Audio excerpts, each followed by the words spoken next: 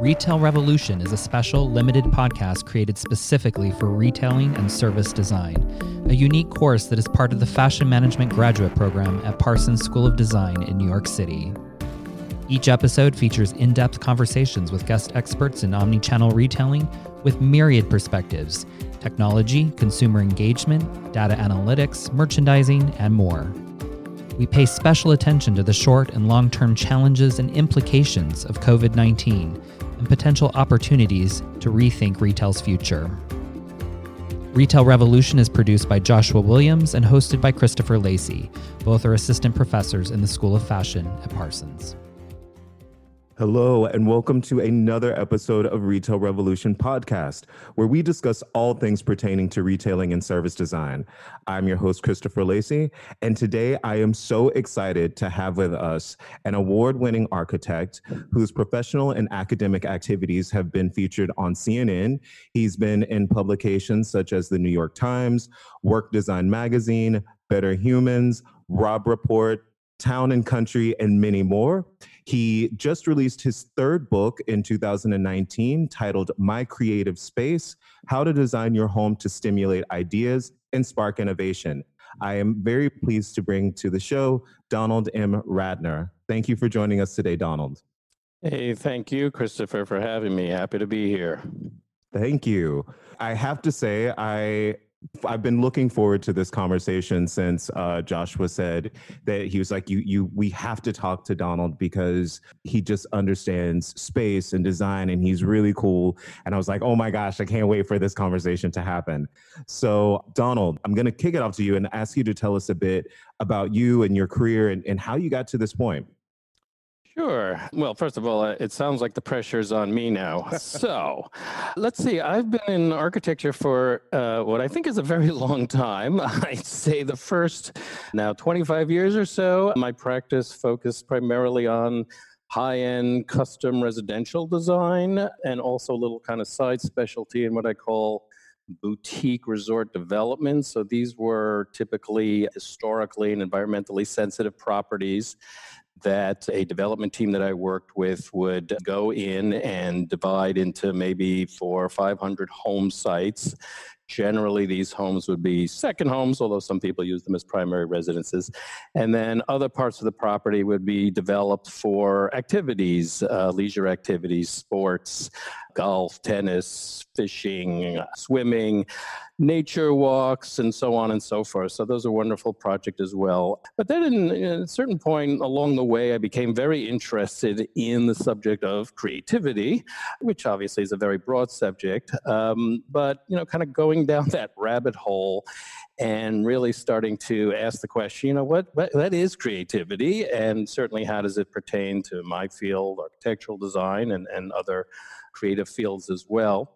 I started to kind of come across a lot of research, a lot of writings, a lot of posts and articles and so forth that started to connect our physical surroundings with creative performance. That is to say that certain aspects of our environment could actually improve, or in some cases, reduce our ability to solve creative problems. And I just became more and more fascinated by this area, and in fact have spent the last several years really focusing on it, doing writing, doing some teaching and talking, and things like this to kind of bring this subject into the foreground. I love hearing that, this evolution of who you have become throughout your process, right? And it's led you to write this third book, My Creative Space: How to Design Your Home to Stimulate Ideas and Spark Innovation. But that book has an interesting tagline, which is 48 science-based techniques.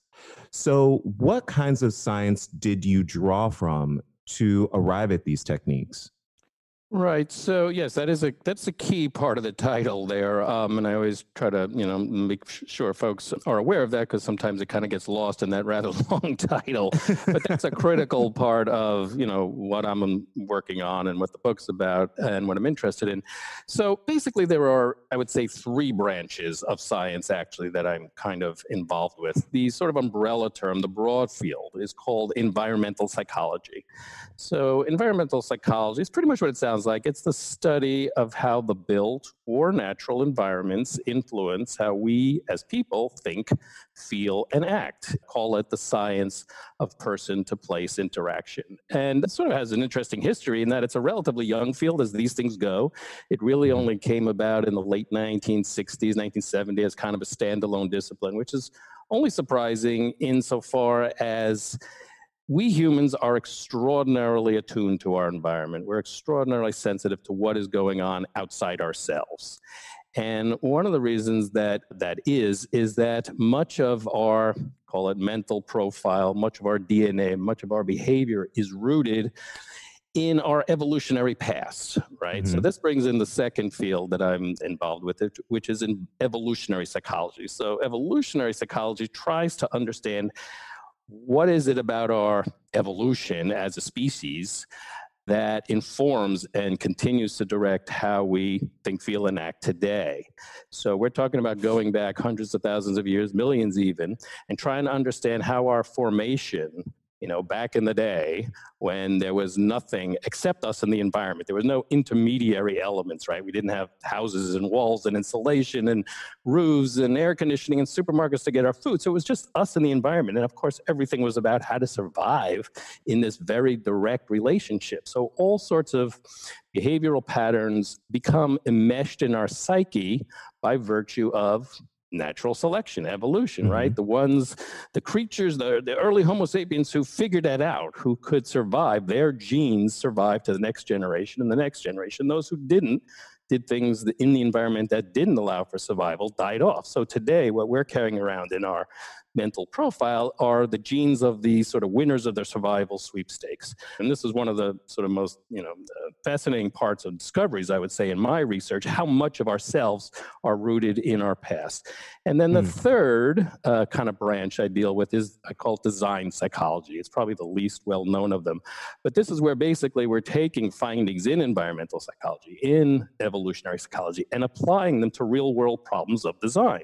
Because the idea is, if you know what sort of environmental triggers cause a certain behavior to happen, or a way of thinking or feeling or acting in a human, you can kind of reverse engineer your space, your environment, to deliberately produce those kind of responses. So putting all those three together, that's plenty of material that I can use to kind of build up a sort of manual, which is what I tried to do with the book, of how people can design their home environments, but this can be applied to almost any type of environment to improve creative performance. I love that you mention we hold on to these DNA parts from the past because, one of the books I read, I go back to it and I'll pick up a chapter, is Yuval Noah Harari's book, Sapiens. Right. And in that book, there's the chapter on our agricultural development and how that's the time that Sapiens, we begin to build homes, right? And we decided we were going to stay in one place and no longer be hunters and gatherers. And so it created a totally different psychology, right? Because now it's, this is my home, this is my space, this is my territory, and then we start to go out from there. Until I read that book, I kind of never thought about our previous psychology and how that impacts how we really do engage with a space today and what a space means to us today. And remember, evolution moves at a snail's pace. So in a sense, we are living space-age lives with Stone-Age brains because there simply hasn't been enough time for our brains to catch up to the fact that once upon a time, we spend 100% of our time in a natural environment, basically outdoors. Today, it's almost the 180-degree reverse. We now, in industrialized countries, certainly spend 90% of our time indoors. So here we are with a completely different, behavioral pattern, and yet our brains still think we're out of doors. And as a result, we get a lot of these very kind of behavioral anomalies, I call them, these kind of puzzling responses to our environment that on a strictly rational basis make no sense. But because, again, time hasn't moved on enough, we get these kind of funny discrepancies between where we are and how we behave and how we think rationally we should behave. So how would understanding the connection between the physical space and then your creative in-home environments, how does that apply to a retail business? Because to your point, we spend a lot of time inside. So brick and mortar has always kind of been this idea of like, how do we make the space different and more experiential? First thing I think is kind of background, is sort of foundation here. Let me just kind of briefly describe what I call the kind of two principal cognitive styles, right? Meaning modes of mental processing. And we refer to them all the time by the terms left brain and right brain thinking, right? Very common term. I kind of prefer the nomenclature analytic for left and creative for right. So basically, our kind of mental processing bounces back and forth between the two, and one or the other tends to come to the foreground depending on what we're doing, what's going on, what we're reacting to. So by analytic thinking, left brain thinking, we are talking about, rational, reason-based thinking. We're talking about the kind of thinking where you tend to be in a kind of linear pattern. So you figure out one thing that allows you to figure out the next thing and the next thing. It's the kind of mindset where we're generally very focused on something, very concentrated on a kind of narrow field of vision. We're often thinking in very concrete and detailed dimensions. Very often we're dealing with problems that have one right answer. So if I ask you, what's 2 + 2 equal in whole integers, obviously you're going to say 4 because you're drawing on objective knowledge. So you're going outside yourself to find answers to problems. It's also the kind of thinking where generally we're dealing with the world more or less as it is and how to use it to our advantage. So that's our kind of, list of attributes of analytical thinking, our left brain thinking. Now on the right brain thinking, the so-called creative thinking, it's almost a mirror opposite of that, right? So instead of rational, reason-based thinking, we're using intuition, imagination, and judgment. Instead of linear thinking, we tend to kind of bounce all over the place, right? Kind of in a zigzag, circuitous route to arrive at our solutions. Instead of focus and detail perspective, we tend to take a kind of abstract, non-specific, big picture, broad brush view of the world. We're often dealing, when we're trying to solve creative problems, with problems that have more than one right answer. Right? There's in fact, maybe no right answer, but maybe multiple possible answers. And we tend to kind of approach the world as it could be, right? Because that is the nature of creativity, which is not to take things simply as they are, but how they might be in the future. So I think from a retail perspective, the ultimate goal of a store design would be to try to induce a creative mindset in the mind's eye of the customer. And why is that? Because creativity is all about open-mindedness, right? Right. It's meaning openness to new ideas, new ways of doing things, new ways of solving problems. So to kind of put that in a kind of customer perspective, if somebody comes in and says, I need a navy blue tie with white polka dots, and I have to have that, and only that because it goes with the suit I have, they're in a sense being very closed-minded, right? They have a very specific, very narrowly focused goal, and either you got that tie or you don't, and you might lose the sale if you don't, and he walks out. Whereas if you can somehow create an atmosphere where that customer is induced to open up possibilities in the way he's looking at things, and you would be able to show him, say, a yellow tie with blue polka dots and explain why it would go well with this particular suit. If he's in that kind of open state of mind, you're much more likely to close that sale than if he's so, rigid in his thinking that it's got to be this or not, that one right answer. So this kind of ties into creative performance, because almost all of the, call them design triggers, environmental cues that induce greater creative thinking also open up the mind to new possibilities. And they also, and this is kind of critical in kind of the present context of COVID-19, they also induce a feeling of safety and comfort, right? Because we only feel capable of being creative when we feel like we can let our guard down to some degree, when we feel comfortable in our environment, because creativity also entails taking risks, right? When you kind of, if you're in a business organization, company, you throw out kind of this radically creative idea on how to do things, you're taking a bit of a risk, because a lot of tendency of people just kind of shoot it down, say, no, we can't do it. We've always done it this way. So you're kind of holding yourself out there for criticism. Or if you're an artist and you're kind of putting your work out there in the world, you're holding yourself up for failure. So you have to have a certain amount of, as I say, confidence and feeling like you can let your guard down, have the space to try these new ways of doing things. So all of these conditions, all of these triggers that I have found will boost creative performance, I think could very well be applied to retail environments to kind of open up people's minds as they come in and see new ways of combining the merchandise or utilizing the merchandise and how it could fit into their lives. I think this is really important because as we look at in a retail space, especially like if we go a multi-vendor retail space, it's art it's another type of design, right? So it's clothing design, accessories design. And so it's someone's creativity that's put into this place. And then the customer goes in to engage with someone else's creativity. And the way you just spoke about it is also that the space in and of itself should be a character within this story of creativity that's going on. Over the years, there's been many different architects have worked with luxury retail brands to create certain spaces. What kind of concrete example could you give on how your research can be applied to a physical store design for that creativity? Is it about lines? Is it about color? Is it about, how does that work?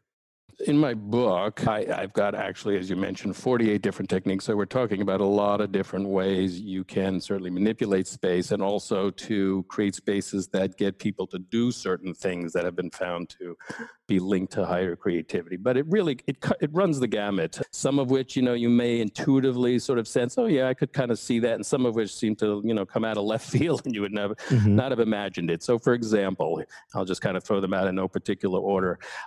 Shapes. Shapes have a big impact on our mental processing. Generally speaking, when people are exposed to shapes that are very rectilinear, very dominated by straight lines, crisp edges, pointy corners, they tend to shift into an analytical mindset.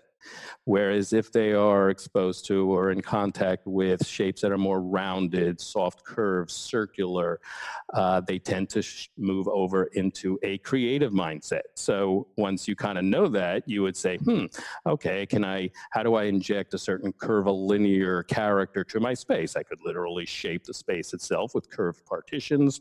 I could find fixtures that have rounded contours, maybe are circular and so forth. You can do it on a two-dimensional level in terms of artwork or patterns on the wall. I mean, it's just endless where you could apply this preference for certain shapes to induce that creative mindset. So there's one example. Color, of course. I'm sure people are certainly aware of this. Color plays a big impact on our kind of psychological state.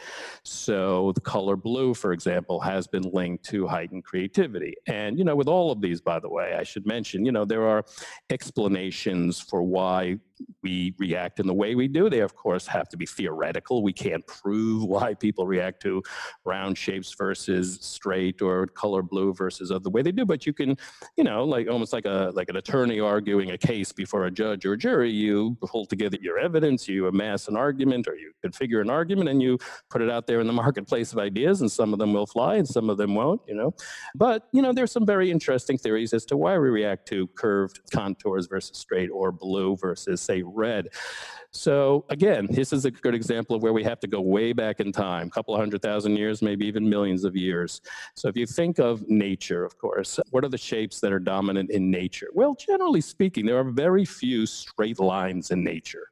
But where they do occur, think sort of jagged rock outlines, or certainly pointy surfaces, such as the end of some, ferocious animal's teeth, these shapes tend to hurt. So over time, we sort of through natural selection, through evolution, became aware that, back off when you see straight edges or sharp edges because they hurt, they threaten our survival. Whereas rounded things we could, handle all day long and never feel uncomfortable, or certainly almost never experience bodily harm. So there's a way that this pattern has been genetically encoded into our brains to the point where even today, look, here's where you get the disconnect between the rational selves and the sort of non-rational selves. No one's ever going to hurt themselves sitting down on a sofa that's very rectilinear, a classic kind of Knoll sofa, right? But subliminally, we're slightly discomforted by that shape. Whereas if we sat down on a big, called lip sofa, one of these very Ron or Rad sofas, which are very curvilinear, we're automatically, subconsciously feeling much more comfortable with ourselves. So blue, of course, has lots of positive connotations. Blue skies, blue waters. There is a positive element to it. And there's also an emotional aspect to it. They have found that the color blue will lower heart rate, lower stress. Whereas, say, seeing the color red raises heart rate, raises stress levels. But in some cases, that could be a good thing. Let's say, in fact, because one of the effects of red is also to increase appetite. So if you're designing a restaurant or you have a food service within your retail environment, you might want to look at red as your kind of basis of your palate, because that's going to boost people's appetite coming into the space. Another huge area here that's really, in a lot of ways, a kind of treasure trove of design triggers is what's called biophilic design. So biophilia, the word means love of nature, bio, nature, philia, love. It's based on something called the biophilia hypothesis, which again ties back into evolutionary psychology, which is the idea that because basically we were genetically formed in a period where it was us and the natural environment only, we retain that natural affinity with the organic world. And the more we can reintegrate nature into built space, and that can be done all sorts of ways, from literally the color green, plant life, botanic motifs on artwork or wall coverings and so forth, natural materials, even smells and sounds, the more restorative that effect is on us, the more mentally and physically well we are, the more creative we are, and all of these kind of positive results occur. So I think biophilic design could be a great tool for retailers to look at, especially in the coming period, where I think people obviously are coming out of a very stressful period. We need to create that sense of comfort. We need to create that sense of safety, and restoring that connection between inside and outside is one of the most effective ways you can accomplish all of that. I enjoy that you talk about biophilic design. Did I say that right? You said it perfectly right. Wow. All right. So because, we had spoken with, her name is Lauren McGuire. She's president of Man-Made Music. And when we were talking about just space and sound and the idea of sonic branding and what should retailers be looking at post COVID-19, or as we start to come out on the other side of the pandemic, is that for us, evolutionary sound lets us know we're in a healthy space. So if a place is too quiet, it almost is it healthy, or is it dead space because of this silence? And that's just sound. So when you talk about what we see and how we experience space from a visual perspective, and we go into this, other side of COVID-19, knowing that retailers can't just go out and start, redesigning their stores, but are there things that they could probably do based on your research immediately to make the space feel safe, feel healthy from a design perspective?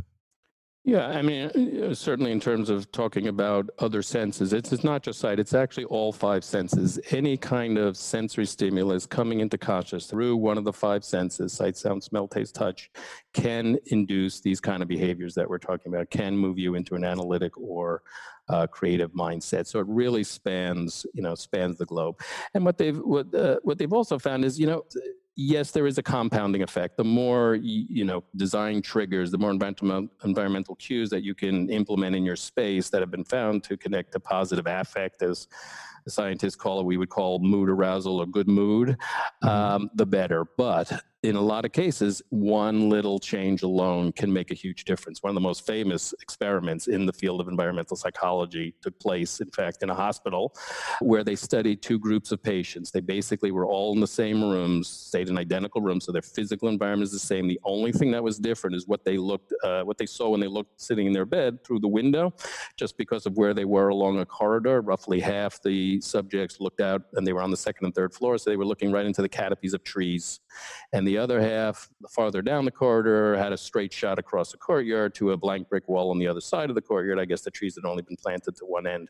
And what they found is those patients who saw the tops of trees or the leaves of trees had shorter hospital stays, fewer complications in the course of their stay, and required less medication than those in the rooms down the corridor. So we are talking about one single factor in the environment literally altering human physiology at its core.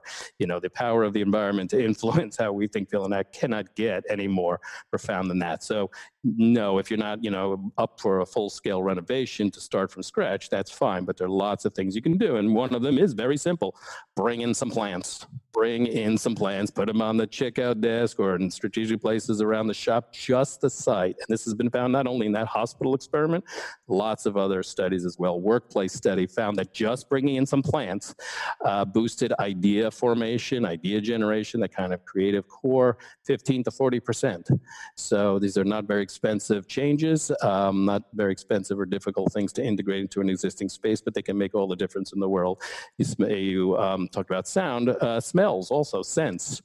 You could just get sticks and oils. There are diffuser machines, inexpensive diffusion machines to emit certain positive scents into the atmosphere. And it can be very subliminal, right? In fact, in some ways, you don't even want people to notice these things. And that's part of the fascinating part of all of these studies is almost none of them were people told, here's what we're looking for. Here's what we're studying. And we want to see how you react to this color, that color. They never tell people what they're actually up to. It's kind of a funny thing.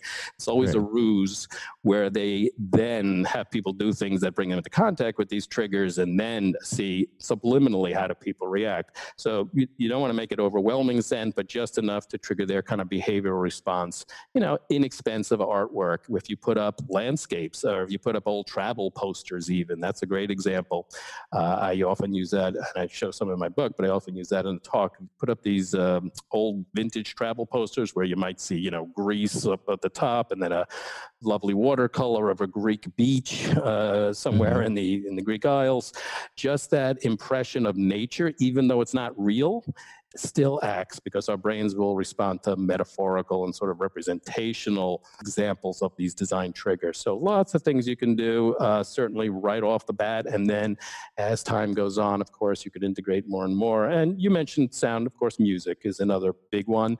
There are certain guidelines you generally want to follow in terms of your music selection. You want it to be instrumental, so it's mostly in the background, right? So it's people aren't concentrating on lyrics. Obviously, the tempo and the mood have to be kind of consistent with your brand or your merchandise and so forth. And it's generally got to be music that people will like, right? You want to cause positive affect. So probably, no Motley Crue or something like that. But all of these things can be done relatively simply and easily to kind of start you off. So do you think technology has been integrated into design spaces quite a bit and also just in our lives?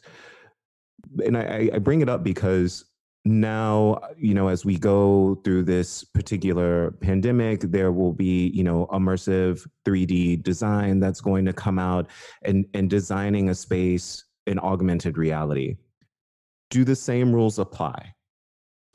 I think on the whole, yes, they will, because again, our brains are just wired to respond in a very kind of consistent pattern to certain inputs. And as I mentioned in the case of the artwork, it doesn't have to be quote unquote real and three-dimensional. That all being said, I think there are limits, and I'm a great fan of technology, personally and professionally. And I talk about certain techniques in the book that can utilize simple technology, certainly within home environments and possibly and certainly in retail as well. But there are limits because at a certain point, we need material contact with things. We need real sensory stimuli to maintain our mental and physical well-being. And this kind of could potentially get into kind of retail design as well, too minimalist a space. The sort of empty white box with like two shirts on the table. That kind of approach, for me at least, might be missing the mark because, again, think back to the, roaming the African savanna 200,000 years ago. Nature is quite lush in terms of its material stimuli, the leaves and the grass and the animals and the sky and the changing clouds. Things are moving. It's very dynamic. And what they found is when people are asked to rank their preference in sort of natural landscapes, at the bottom of the list tend to be places like the Sahara Desert or the Arctic poles, because they're very sort of mono-themed environments, right? There's nothing but sand. There's nothing but snow. It's just very monolithic in a way. Monotonous, I guess, is the better word. And we react negatively to those environments because, again, we need to be fed. It's almost like eating food. We need nourishment in our brain and our stimuli. So I think technology can give us, up to a point, those inputs to keep us sort of fit in a sort of mental and cerebral way, but only up to a point. We need to supplement that at the minimum with real world three-dimensional experience. I appreciate you saying that so much because there's always there's this fear that the physical space no one will want to be in the physical space. I just don't ever think that's the case. I actually even think once we start to reopen and there's the desire to be in a physical space, there will be fear, I think, and anxiety that will happen as we navigate back out. But I do think that there's this thing where people are like, I don't want to have to engage through an e-commerce platform all the time or engage through digital means. Like I want to touch fabric, I want to feel things, I want to experience things in a real way. Right. And I want to ask you, because saying that and experiencing something in a real way, and you are an expert in this field, when you walk into a brick and mortar store, are there just moments where you're like, I cannot go into the store because the design is just, it hurts. It's not emotionally right for me. Have you seen those mistakes? Probably too often for my own good. I guess, in some ways, obviously, just given my background, probably too sensitive to things sometimes because just my eye goes everywhere and it kind of takes it all in. But I'm sure, as you know, it happens to others as well. Yeah, there are certainly things. And probably number one on that list would be the lighting. I think light is, it can make or break an experience in any kind of certainly interior space, assuming, of course, we're dealing with electric illumination. And by the way, again, natural light, bringing natural light, if possible, into a store space is a huge benefit in terms of the cognitive benefits. But the electric lighting, and of course, we need it to function, is so key, but it's really tricky because there's so many different factors in play. You're trying to juggle at once. It's almost impossible, even today with all our technology, to perfectly emulate natural light, which ultimately, in a sense, wants to be the goal of your lighting scheme. Because so much of our bodily rhythms are tied into this, as we know, the circadian cycle of the rising sun. It starts off warm and then it gets cool and then it reaches its peak in the middle of the day and then it starts getting cool again, then it starts getting warmer, and then sunset, of course, is in the fiery red. And all of these hormonal activities going on inside our bodies telling us when to go to sleep, when to do this and that, are tied to that light pattern. So we are super sensitive to light. And of course, one of the big problems with technology is the blue light factor, where all our phones and computer screens are emitting this consistently blue light at us throughout the course of the day, and that whacks out our circadian rhythms as a result, because we're expecting, sunset to be a little warmer, but here we are still looking at blue light, so half our brain thinks we should still be up and about, and the other half to try to go to sleep. It's just a big mess. Right. But back to interior lighting. Yeah, that's really critical, and it's hard to be absolutely categorical because you have different types of merchandising and different products and different environments. In a supermarket, you need very bright lights to see the labels, and in other stores, you want something dimmer. But I think if, I ask store owners and so forth, designers, to look at one thing first, it's got to be the lighting, because if it's off, it really just kills the experience for the individual, both, literally and subliminally. Wow. Something as simple as lighting. Who knew? Except that it's really tough to manipulate. Now, these days, we are in a better place thanks to LED lighting, specifically color-changing bulbs. And this is something people can do in their own homes, can do in retail environments.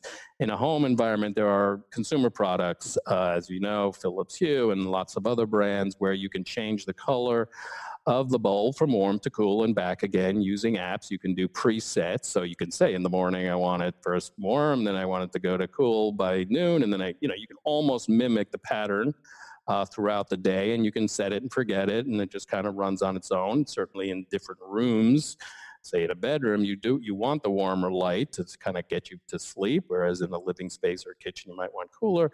And in commercial environments, they do have systems now. There are manufacturers that are putting out these kind of circadian-based lighting systems that can be installed. As I say, it's a work in progress. They're not quite there yet, but it's an evolving technology, and I think we'll see more and more of it as time goes on. Okay. So I have one final question for you. Because retail is always wanting to provide, this immersive sensory experience, is there a retail space that does this for you? And why is there a place that you look forward to going to and you're like, they just got this right? Well, it's like, interesting no. because I was no, I was just thinking in advance of our talk about different retail experiences. But Christopher, we could make a little bit of history in today's podcast if you want to. Let's do it. Let's do it. Okay, so I am going to coin a term here that, as far as Google tells me, is never been used. It shows up in like these one or two places in a very weird way that I can't even figure out. So let's just say it's a brand new word. It's going to be a mashup of two words, retail and residential. So I'm going to call it residential design. All right. This is residential design. Residential design. Now, I know it sounds like an awful word, but it actually has some precedent because in workplace design, there is a movement called resimercial design, almost as bad a mashup, which is obviously a combination of residential and commercial. So what's happening in workplace design is that more and more, especially under the sort of influence of Gen Xers, millennials, who want to see workplace environments with a greater feeling of home to them. So you're seeing things in the workplace that you would never see 20 years ago. Fireplaces, sofas, easy chairs, nap rooms, music rooms, all of these spaces that kind of, tie back into things we do in a home environment or used to do only in a home environment.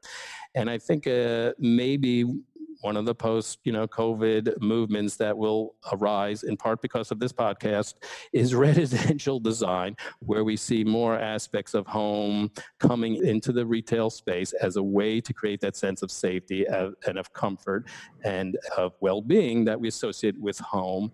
And of course, there have been cases, and Ralph Lauren is the one that comes to my mind, where, especially the Madison Avenue store and other stores have that feeling of being, of course, the Madison Avenue store was literally a mansion once upon a time, being in a home environment, obviously a very luxurious one, commensurate with the product.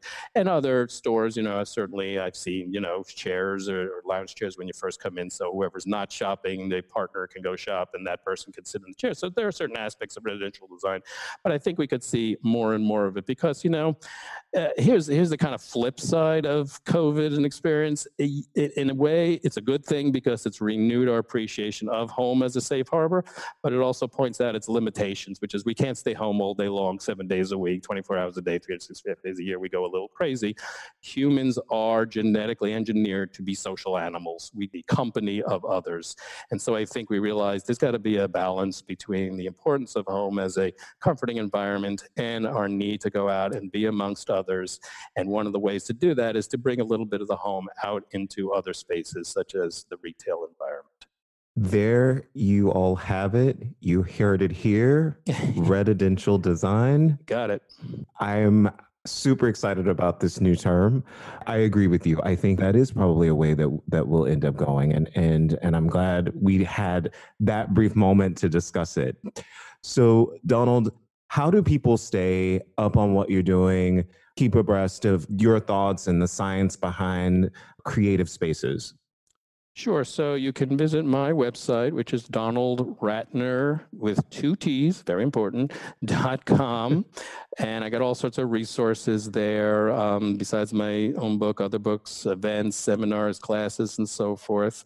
I'm also on LinkedIn, Instagram, and Facebook as well. Fantastic. I think I might join one of those courses or one of those classes because I want to know more about this. Come on over. Donald, thank you so much for your time. I enjoyed this conversation so much. I hope you have a great remainder of the day. You too, and thanks for having me, Christopher. Thank you. Thank you for listening to this episode of Retail Revolution. A very special thank you to everyone who has helped make this podcast possible. Our guests, our students, and fellow faculty at Parsons School of Design, especially in such an extraordinary and unprecedented time. Our theme music was composed by Spencer Powell. Be well and stay tuned for our next episode.